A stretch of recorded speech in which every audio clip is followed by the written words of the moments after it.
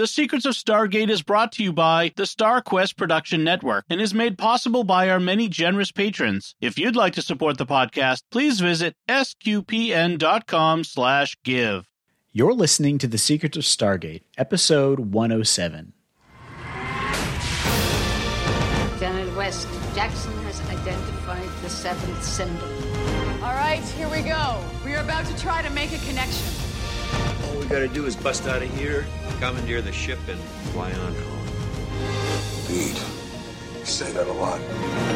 I know that this could be dangerous. But this is our job, right? It's what we signed on to do. It was never about going home. It's about getting us to where we're going.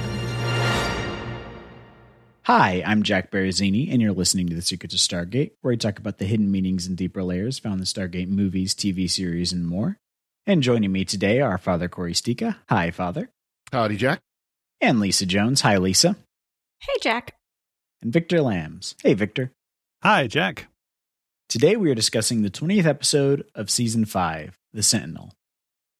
SG-1 has traveled to a planet called Latona, where they learned that the Latonans, an ancient civilization, created a powerful weapon called the Sentinel to protect their planet from Goa'uld attack. However, the Sentinel has been damaged by a rogue NID team, and the Goa'uld are planning to attack the planet. SG-1 must repair the Sentinel and save it from destruction. SG-1 is able to find the Sentinel, but they discover that it requires a human life force to operate. Colonel Sean Graves, one of the members of the NID team, volunteers to sacrifice himself to power the Sentinel. He dies, but the Sentinel is activated and protects the planet from the Goa'uld fleet. Latona is saved, but SG-1 knows that the Latonans will never forgive them for what Greaves did. And about half of your summary takes place in the last 30 seconds of the episode. Yeah, exactly. It's because half of what happens in the episode takes place in the last 30 seconds. Yeah. I think I joked earlier that I feel like you could call this episode Part A, trying to explain technology to a very old person, and Part B, trying to solve the magic Simon game. Yeah. There was a lot of that. Boop, boop, beep, boop. Yeah. What are your thoughts on this episode, Father? Slow. It's not the worst episode by any stretch of imagination, but it is really slow.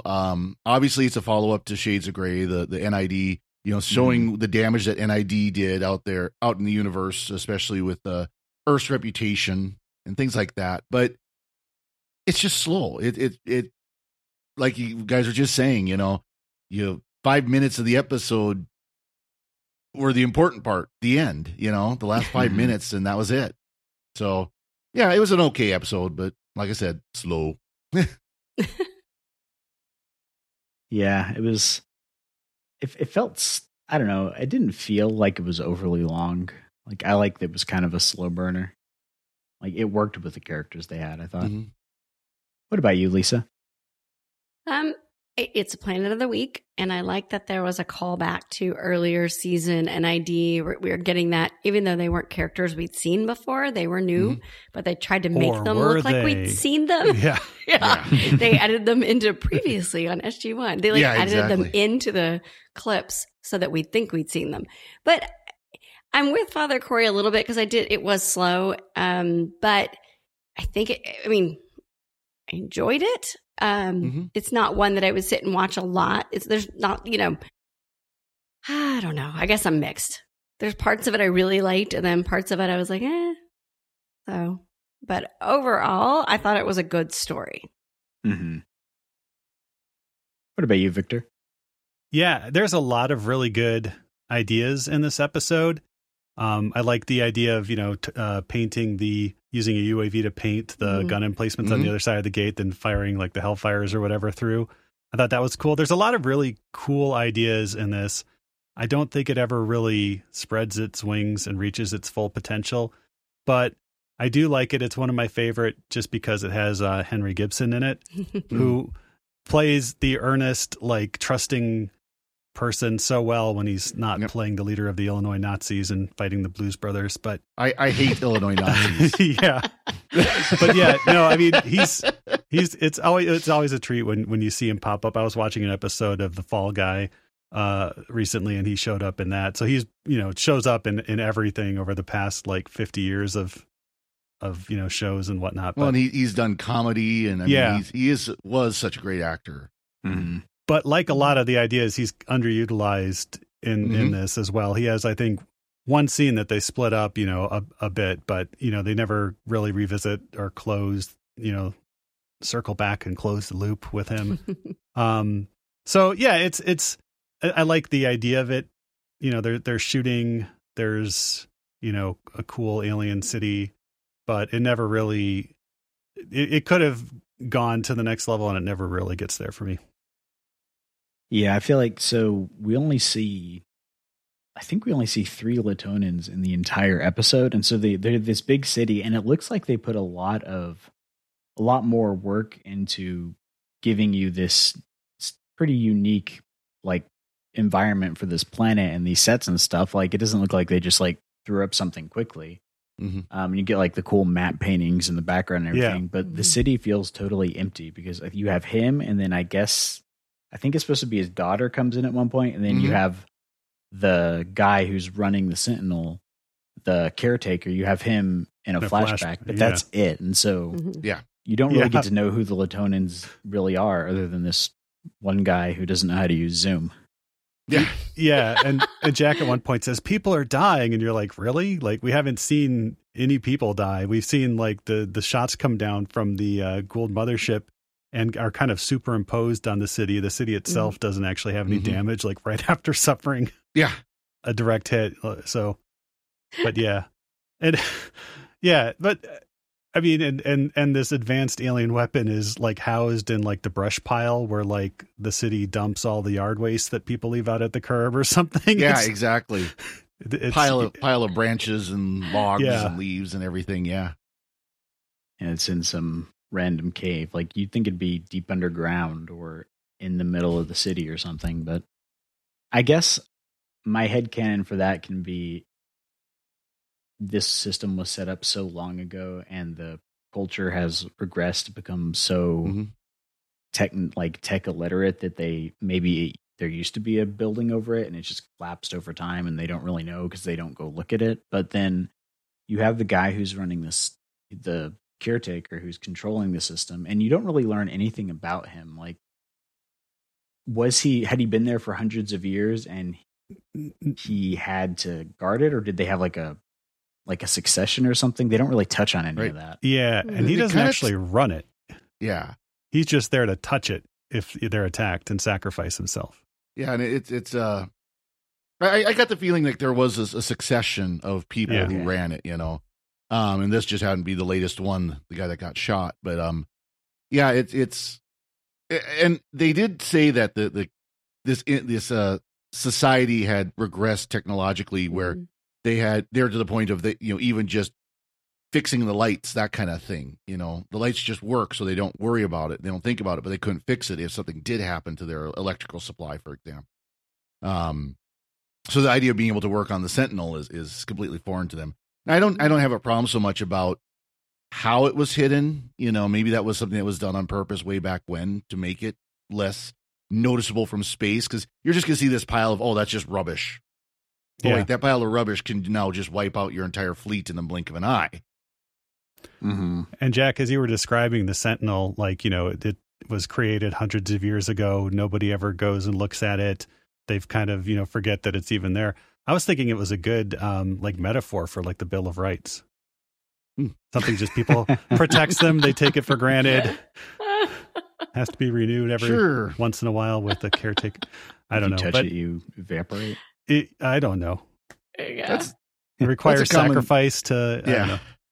That's a common theme, though, in sci-fi. Is this is super advanced technology that's protecting the people, and because the people are being protected by it, they don't realize anything about it. They don't know anything about it just because it's there. It's passed into fable and story more than actual technology that they know how to work on. Kind of like all the systems running in Fortran still that keep our world running that we don't really think about. At least we still have people who know how to fix on those. That's true. Yeah. No. I tried to look at Fortran code one time and I felt like I was going to evaporate. Yeah, I'm never even bothered. Yeah, I don't know. I really liked Graves. He played that character well. Like he was smarmy, but you didn't absolutely hate him, even though he was kind of awful. Like I disliked him, but he had charisma. I liked to dislike. If that makes sense. I don't know. There were a couple of times where I wanted to smack the stupid out of him, but just because he was to that point of like total arrogance. Yeah. Where like he's sitting there in the jail and he's like, oh, I'm not going to talk to you. I don't want anything to do with you. And oh, by the way, we're better than you. And oh yeah, who's in jail and who isn't? Who's facing the death penalty and who isn't? Well, even when he's letting the caretaker die. I mean, I'm kind of with Jack on that one because I kind of liked that they didn't try to redeem him. They weren't. You weren't confused about who he was or who he was being. You know what I mean? There was no confusion there. He was the bad guy. Because at least with Kershaw, you could see that she had changed, and she wasn't quite 100% fully on board with everything that Graves wanted to do. And even after he shot this guy, she's saying we've got to save him, we've got to help him. We can't just let him die. And Graves is like, nope, don't even think about it. He's like, I have my mission, I have my orders. This is it. Yep. Nothing else. Have you forgotten that thing called America? Yeah. It was that kind of speech. And I like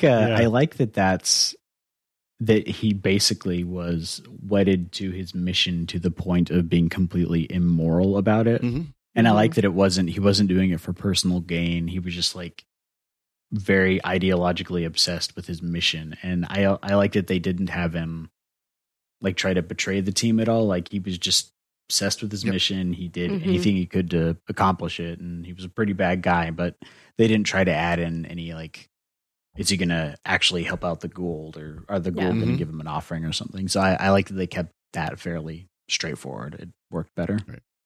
And if they tried to do that, it either would have been confusing or it could have been, if they did it well, it'd have been really awesome. But I think there was a little, I don't say it felt like there was a little much explanation needing to happen in this episode that they, it just didn't quite, like you said, the middle of it just didn't quite come together. So if they tried to throw that at us too, I'm like, oh, one more thing to try to figure out what's going on. We get Christina Cox as Kershaw, and she was very good in this role. And she comes back in like probably the most like horror themed episode of Atlantis. It's actually like legitimately scary. Like, when it's late in Atlantis and stuff, but she comes back as like part of like an all female Stargate SG team. Nice. And she was in an earlier episode of Stargate. Yeah. That is Takaya. That was she plays 3 different roles in the show. Well, that's right. I forgot she was the creepy weird mouth face alien. Yeah. The ones that were the spirits, right? Yep. On the planet. Yep.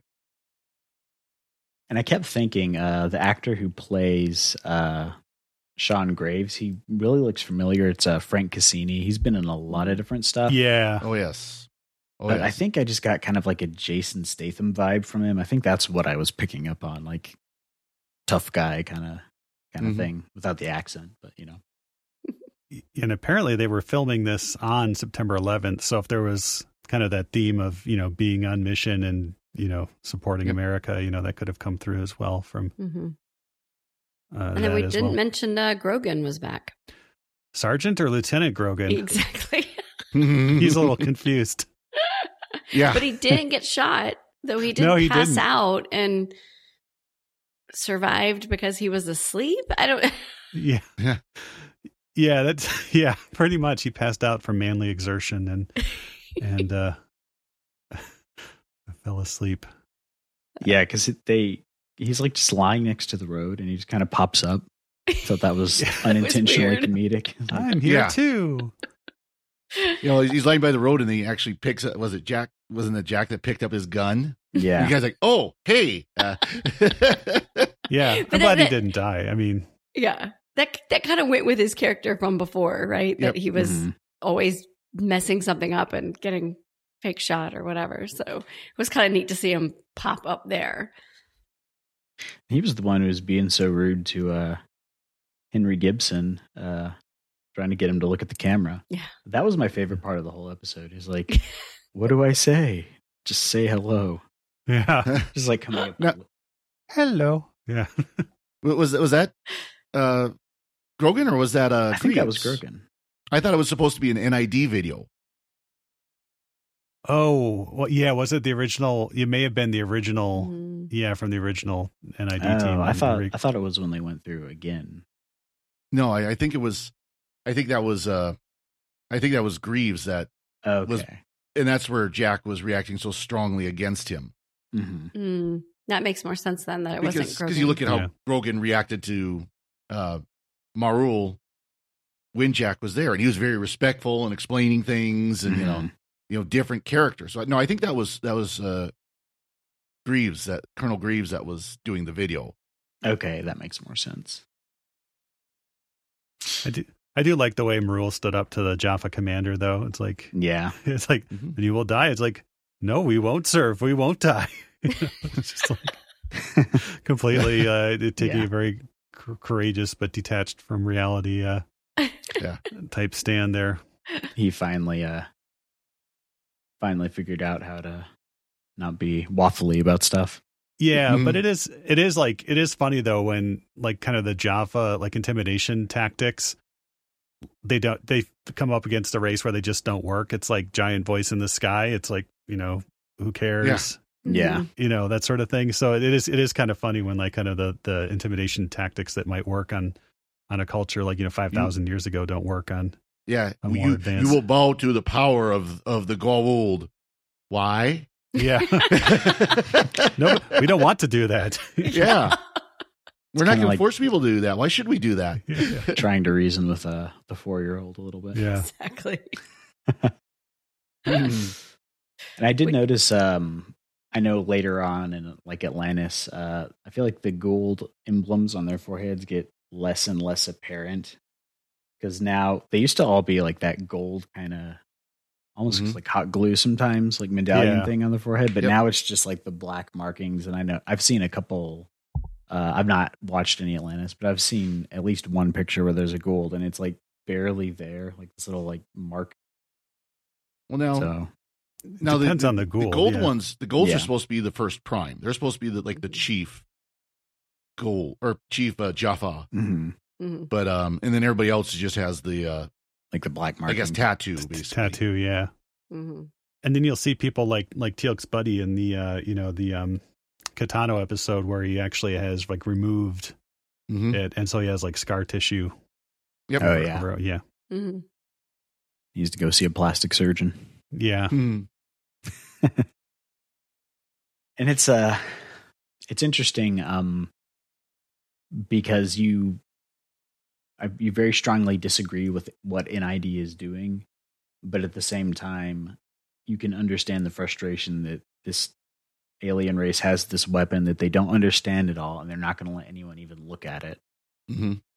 Whereas I feel like if that's something you just reverse engineer, you could distribute that to every planet, and that would take care of all your Goa'uld problems. Yep, but look, they tried and they broke it. Well, they didn't break it. They just kind of took away its power source by killing out the caretaker. They pulled the battery out. They let the batteries out. Yeah. I love that Daniel says he recognizes the symbols, and they're like, "You can read that?" He's like, "No, but I can." But I could read it because this says this and this says this. I can conveniently read that. Yeah, life force 2 is 1. You connect the dots there. Yeah. Yeah, but they were sent to reverse engineer it, and yet they had no idea. Like there's markings all over it, and they're like, "Meh, can't read it." Yep. Well, just no one accidentally touched it, I guess, which is good. Or touched the handles, I guess, as they were taking it apart or whatever. Yeah, I mean that part wasn't too well thought out, but I did like the embarkation scene as they're going through the gate first, and they're Kershaw says, I feel much better knowing an archaeologist has my back, and And Daniel has his tactical knife. He's like, what end do the bullets go in again? Yeah. So I thought that was a very funny scene. And then in the end, it was the archaeologist that, got him into the force field and figured out the riddle of the Sentinel. Well, Greaves was sitting there mocking him and, it's taking all this time to figure this out. And Daniel's like, shut up. I'm trying to listen to this. I think I've got it figured out. Okay, now I got it.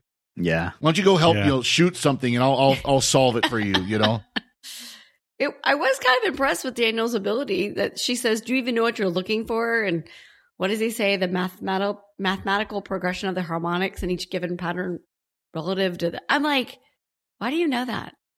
I don't know. Because he's Daniel. He knows everything. Yeah. Perfect pitch, I guess. He took a music theory class in college. Isn't he supposed to have like a bajillion degrees or something?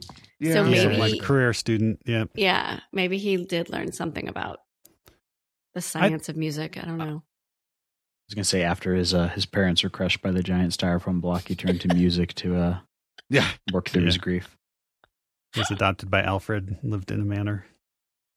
But no, I thought the music was very well done. It kind of reminded me almost of like Whale Song a little bit, but at least at the beginning, some of the tones and whatnot. But I did like that part.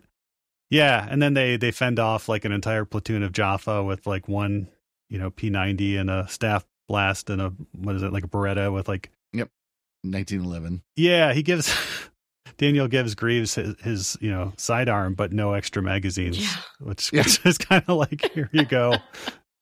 Maybe you just get out of my way, basically. Half a Jaffa at this. Yeah, with that. I did notice that Teal'c was a lot more accurate shooting that staff weapon than in the episode a couple of times ago. That was Warrior. Yeah, where they were having them demonstrate the staff weapon, and the guy, only hit the log like once every 10 times. And oh no, Teal'c was much better at it. And taking lessons from Carter. Yep. Yeah. And you notice she was doing the military fighting role versus the science tech role this time. Mm-hmm. And Daniel got to do the science tech role. Yeah. I guess that's because it's more of a anthropological angle to it. Because it's ancient technology and he's kind of the archaeologist for the team. As good an explanation as any. Maybe he just had been lightly used the last few episodes and he needed something to do. So I guess their whole, and this is my biggest problem with the episode, was that you don't really get any sort of explanation for why the device works the way it does. And I'm assuming that the idea is that it's so powerful that you would only want to use it in dire need when someone would have to sacrifice themselves to use it. I guess that's the idea. But that got me thinking, what if you got a dog to use it? Like, does it differentiate between human life or animal life? Like, I think you need thumbs. You need opposable thumbs in order to grip the thing. Chimpanzees. Do they have opposable thumbs? I think so. Okay, yeah, probably then, but not cats. Some cats have thumbs. Train your cat. Yeah, and parakeets are right out. Get some Hemingway's cats. If you let a cat run it, everybody would be dead except the cat. True. Yeah, exactly. They do. Like the entire planet would be wiped out except that cat. Yeah.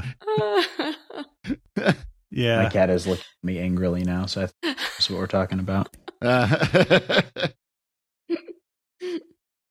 yeah, I guess at the end of the day, the weapon is just kind of a MacGuffin, but I wanted to know more about it. Yeah, but they're not going to let them research it, probably. Nope. And we'll never hear about it again. Nope. Well, speaking of never hear of again, we meet Savrog, however you pronounce his name, in the two-parter Summit Last Stand, and then he dies in this one. That's it. Yep. He lasted a couple episodes. At least we got to see him again, right? Yeah, hear him. Yeah. Briefly. So is this one that, I know that whenever they list off like the list of names of the cool, the SG-1 is like taken out. Like half of them SG-1 didn't even really take out. So this is probably another one they'll get credit for, even though it was, they were there. That, Is it on their little, what do you call it? Like the list of, their kill list. Their list. Their death note. It doesn't sound good, does it? No. Yeah. Kind of like aircraft where they paint the aircraft they knock down, Just somewhere in SGC there's a little plaque where they chisel in every enemy that SG-1 kills. Isn't that what football players on their helmets? They have all those stickers, aren't those for like tackles? Sometimes, or something? or like tackles. So that they could do that on their uniforms. They could. It's have not the number of concussions they've received. No. Yeah. They could have like patches on their sleeve. Yeah, they could. Yeah. Or on their They could have like those punch cards you get at Subway, and when they kill 5 ghoul, they get a free foot long. There you go. Oh, that'd be hilarious. I'm gonna redeemable only in the cafeteria. Yeah. Yeah. They get Jello. Yeah, there you go. That's every time they're getting Jello from the cafeteria. That's because they've killed off another gold. There you go. That or Fruit Loops. Oh yeah. We again see Walter wearing Major Davis's clothes again. Mm-hmm. Yes. Yeah, or at least his patch. Yeah. That is so funny. I wish we'd asked Malazi about that. If that was intentional or a screw up, or we've got to have him back because we've got a list. Because at this point, did they formally give him his last name, Harriman? What would they've given him Walter? Because we knew it was Walter. Yeah. At this point. That was 2010 is when we knew that. But that name tag didn't say Walter. It said... No, Norman. Norman, yeah. Yeah. So it's like, I don't know. It was just the extra uniform laying around. Yeah, pretty much. Yeah. I know they also, on the keyboards, they would rearrange the letters to say some not safe for television kind of things. Mm-hmm. Yeah. There's a reason why you don't see the keyboards very often. Yeah. But I wonder if it's one of those things where, I mean, I guess this is 2002, so at that point, HDTV was, you might be worrying more about the patches, but I don't know. Thinking no one would notice. That's what they got to realize, though, is that when you're making a sci-fi show, nerds are going to like comb through it and ask every question about every single inconsistency. Yeah. But by this point, they were. Yeah. I mean, yeah. So, I mean, yeah. I don't know. I guess if I was a showrunner on a show, I would throw in inconsistencies just to mess with the audience. So they would talk about it. That's true. Yeah. Just play with them. Yeah. Well, it's funny, though. I mean, there are shows that are really good about that. And then you have like Star Trek where they just kind of make things up on the fly, it seems like. No. Just kidding. A lot of the time, yeah. Yeah. I like in Lower Decks, they actually point that out with the inconsistencies of the rank pips. At one point, they have a character whose pips are always changing, and someone asks him about it, and it's actually like a piece of corn that got stuck to his collar. Oh, yeah, that's right. So, yeah. That was good. I did read online that Joseph Malazzi was not a fan of this episode. That he said it was a misfire. So. Yeah, I could see how, like I said, there was a lot of potential here that it never really came together. Mainly in, Henry Gibson's character never really, went anywhere. But yeah, it's one I'd like watching, because it's shooty and, there's alien technology and Henry Gibson's in it. So, yep. Yeah. Well, and I like to see how they had to solve the problem. I always think that's interesting. And so using the sounds to try to get past the force field, and then it wasn't a technical, they put it back together wrong. There was a human component. Like, I liked that. I like that the steps that were there rather than just blow it up, And I like that there was like the NID team was like just as smart, if not smarter than SG-1, because I don't think Carter could have taken that apart and with Daniel put it back together. It's kind of wrong though, isn't it? Yeah. Like SG-1's supposed to be the best and the brightest of everybody, and there's other people that are just as smart. But they would have realized the human component like right away and stuff, so they wouldn't have needed to take it apart. They'd be like, well, we can't use this because it'll kill somebody to fire it off, so. They wouldn't have shot the guy either, yeah. That's true. Yeah. Yeah, it is nice because they could have gone the route of them just being bumbling idiots, and that's kind of what the SG team assumes throughout the episode, but then you see they didn't put it together wrong. They're just evil. Yeah. Yeah. Yeah. How do you feel about Greaves, him sacrificing himself at the end? Do you feel like that was a redemption for him, or do you feel like he was just at the end of his rope and he did what he had to do? Like, I think it's he a was redemption. trying to redeem himself. Yeah, did he know he was going to die? I think so. I think he's not. I think he knew, yeah. Yeah.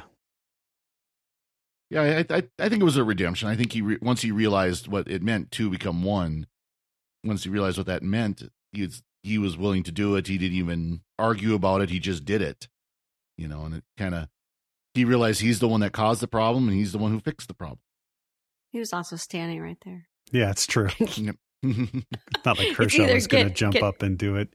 Tortured and, by the Jaffa or be the hero. So.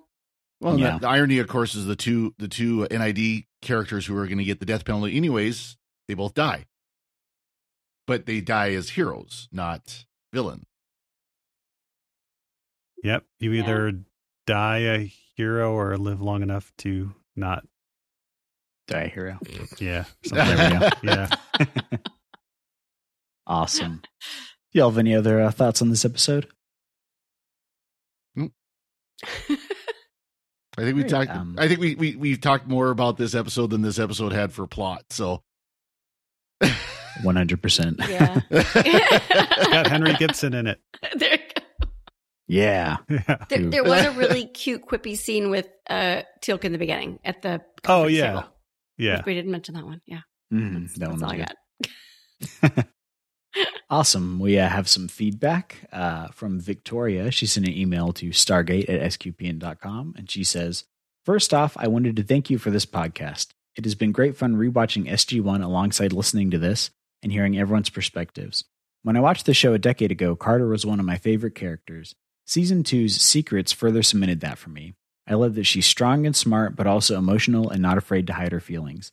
Thanks to Amanda Tapping's wonderful performance of her. Carter is an excellent role model in many ways for young women on how you don't have to lose your emotional side to be a capable professional. I can't wait to see her and the rest of the SG-1 team as I continue through this rewatch. But to a woman like me, Carter will always be the star of the team." Thanks, Victoria. Really appreciate your feedback. Yeah. And that actually got me thinking. Stargate does a much better job with its women characters than Star Trek has. Mm-hmm. With Sam, for all that Star Trek talks about, moving forward the roles of women in television, Sam Carter is a much more well-rounded, realistic person who's not just there for either eye candy or to be weird and emotionless, like a lot of thinking to Paul. I guess she was kind of the Mary Sue character or something like that, right? Yeah, she's a well-rounded, realized character who's not just there for check marks or to get views. So I definitely agree with that. She's a really good. I would say I was in my still in my 20s, I think, when the show came out, and she was definitely one of the main draws for me to watch the show. Was her being a strong character, and they avoided what so many other sci-fi shows did in that time period, which was put them in suggestive clothing, not give them a real purpose. I mean, they gave her a purpose. They kept her in her military clothes for the most part. A couple of hiccups there in the beginning, but they respected her as a person, and she was one of the team. She wasn't the girl on the team. She was, one of the team. And so for me, as a young professional woman in the 90s and early 2000s, it was a huge reason why I watched the show. Yeah, for the eye candy, they use the Tok'ra women like That's Vanessa Angel, They tried. It didn't go well, but they tried. It didn't go very well, but they tried. That's always been my big problem with Voyager, because I think that's my favorite Star Trek series just because it's the one I grew up watching, so I have nostalgia for it. But I always I kind of didn't like 7 of 9 just because her character was so poorly done. And so it's been nice to see in the newer shows actually making her making her a more realistic character who's not just there in a really awful outfit. Mm-hmm. What was wrong with her outfit? I didn't notice anything wrong with her outfit. We'll discuss that offline. Yeah, y'all could discuss that without me. The other thing you see about Carter is that if you watch shows, especially sci-fi shows nowadays with women characters, it's like they have a chip on their shoulder and they have something to prove. They're always, and we got that in the very first episode with her with my reproductive organs are on the inside, which was a horrible little in emancipation as well. Yeah, and emancipation. But then after that, they just let her be a person, and she didn't have a chip on her shoulder. She didn't have anything extra to prove. She just was one of the team. And I feel like if they redo when they bring back Stargate, I just worry that they're not going to do that with their female characters. I feel like they're going to regress and we're going to prove that we're equal to men or we're whatever. And it's like, they did that already and they did it beautifully. Well, I think if the people who did The Expanse, the series The Expanse, the women characters in there, by and large, were very well done, similar type of things where they were, real people. You had, what was her name? Sergeant Draper. Was that her name, or was that the actress's name? Anyways, the one female sergeant from Mars, who she was military, she was strong, she was fighter, but could also be emotional and could also be, things like that. So if they take over Stargate, do the new series or do the new movies or whatever they're going to do, that could be fantastic. I mean, again, they could have those kind of characters that are, well-rounded characters, well-done characters. Yeah. I mean, Stargate Universe had really deep, well-rounded characters. The only issue was that was kind of the focus of the entire first season, was just the characters. I mean, granted the plot too and stuff, but they kind of doubled down on the characters and the reactions between the characters and kind of lost that, hey, this is supposed to be a gripping space yarn as well, and not just about, the drama. But they did have very good women characters on that show, from what I can recall. I don't know. We can talk about that when we get there. Well, except for the one who turned into a bug or whatever. Yeah, I pretty much hated all the women on that show. Oh. So. on Universe? Yeah. Well, you had the one that was sleeping with her captain, and then I mean, that happens in the military. That happens in real life. I want to see a crossover between Alien and Stargate now, and have Sam Carter and Amanda Ripley team up, because she's another one of the best women characters in sci-fi. That'd be awesome to see. Let me Google that. There has to be fanfic of that. No. Let's. I think that's a good place to. Awesome. But yes, thank you so much for that feedback, Victoria. Yeah, great feedback. We love hearing from people, and we like that you're enjoying watching and listening along. I've been really enjoying getting into Stargate. And before we go, we'd like to take a moment to thank our patrons who make it possible for us to create the Secrets of Stargate, including Catherine L., Ross S., James H., Sam Y., and Brent D. Their generous donations at sqpn.com make it possible for us to continue the Secrets of Stargate and all the shows at StarQuest. You can join them by visiting sqpn.com/give, and be sure to follow all the shows in Apple Podcasts, Google Play, Stitcher, TuneIn, Spotify, iHeartRadio, or on the SQPN YouTube channel. And to find previous episodes of Secrets of Stargate and to send feedback, please visit sqpn.com/Stargate, and you can email us, like Victoria did, at stargate@sqpn.com, or follow StarQuest on social media at facebook.com/StarQuestMedia, or on Twitter at SQPN. And be sure to check out the SQPN Discord channel at sqpn.com/Discord. We'll be back next time when we'll be discussing the next episode of SG-1, Meridian. Until then, Father Corey, thank you for joining us and sharing the Secrets of Stargate. Thank you, Jack. And Lisa Jones, thank you as well. Thanks, Jack. And Victor Lambs, thank you too. Thanks, Jack. Better late than never, I always say. Yep, I always say that. Amen.